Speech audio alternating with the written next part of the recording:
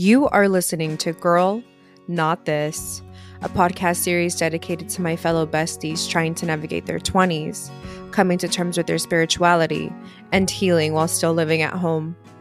My name is Lindsay, and thank you for joining in. Welcome to episode 4 of Girl, Not This. In today's episode, I will be talking about the tough pill of losing friends while on your healing journey. I hope you enjoy. Hello. So, something I touched on last week has really been on my mind.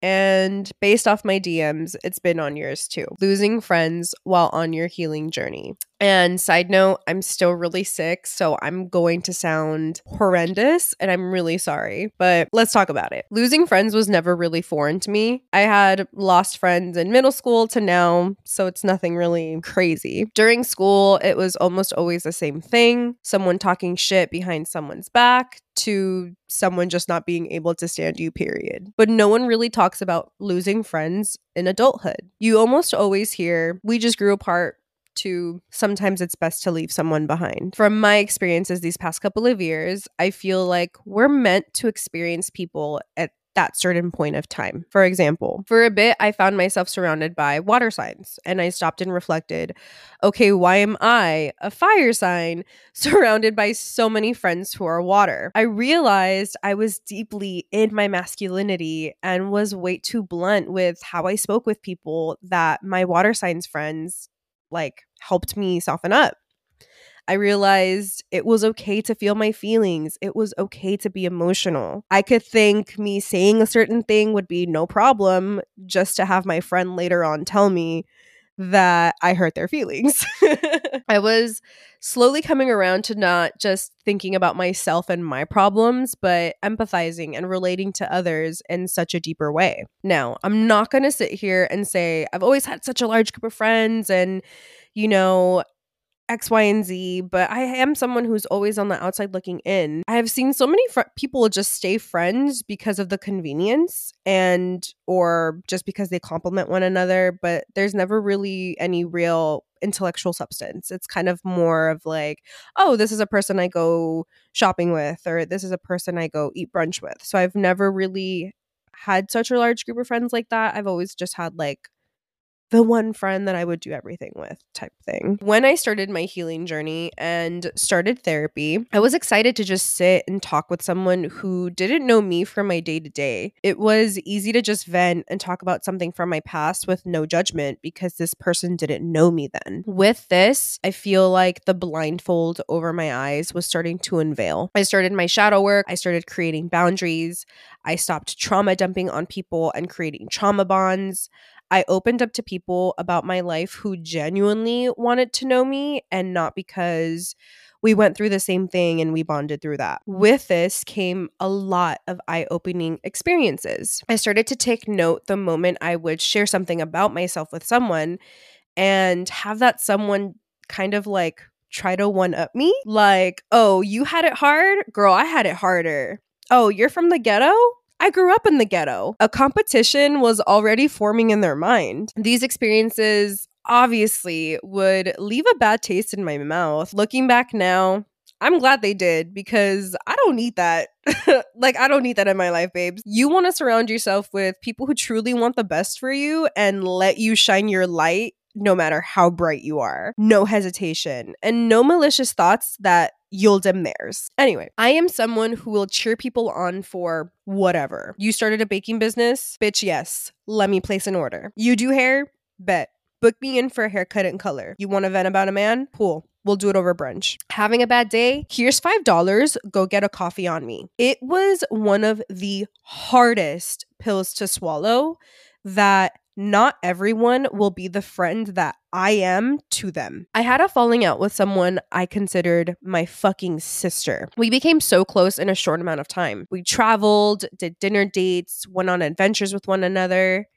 And I was so blinded by the things that we did with one another that I would ignore the red flags. I would ignore the shit talking of others, the constant comparisons, the way she started to possess over me. And it was just so minuscule in my mind. Like, oh, she just wants to share locations with me because she's going to go here, wants me to have her location. But I feel like it was more so she could have mine and really know what I was up to, what I was doing when I was not with her. Like, I could be dating someone, I could be over this person's house, and I would get a text like, bitch, you're in Marina Del Rey, oh my God. And it was just really like, what? The moment that really opened my eyes was when I was job hunting, wanting something better for myself. And when I found it, I excitedly told her the benefits, the pay, the location, like just me, stepping into my big girl panties. And the immediate comparison came out, followed by a backhanded compliment. Did I get the position? No. Then the constant job check-ins were coming in. Did I find anything? Has anyone called me back? I was constantly interviewing, but not getting any fucking callbacks. I couldn't help but think she had something to do with it. Now, you're here listening to me speak about this journey. I consider myself superstitious and very spiritual, so do not be shocked when I say me tiró el mal ojo. Amongst other things that I'm not really going to touch on, but needless to say, I was fucking hurt. I was so blinded by this bond that I was ignoring the red flags. I was so in like myself of healing from my past relationships that I didn't even think you could be this hurt in a friendship. I immediately went into my old thought patterns. What did I do? How can I talk to her? How can I fix it? But then something in me shifted. Something in me told me, no, this is a blessing in disguise. I had been praying and praying to Santa Barbara to weed out the people who weren't for me and my highest good. And here she was, handing this friend on a silver platter. I cut her off completely. I blocked her and I kept it pushing. Did it hurt? 100%. Because here is someone who you thought was going to be in your life for a long time, just gone. This was truly the biggest test of my growth. Was I going to let this loss hinder me and my highest good, or was I going to take this as a lesson and keep it going? There are some people who came along the way and really truly helped me and picked me up.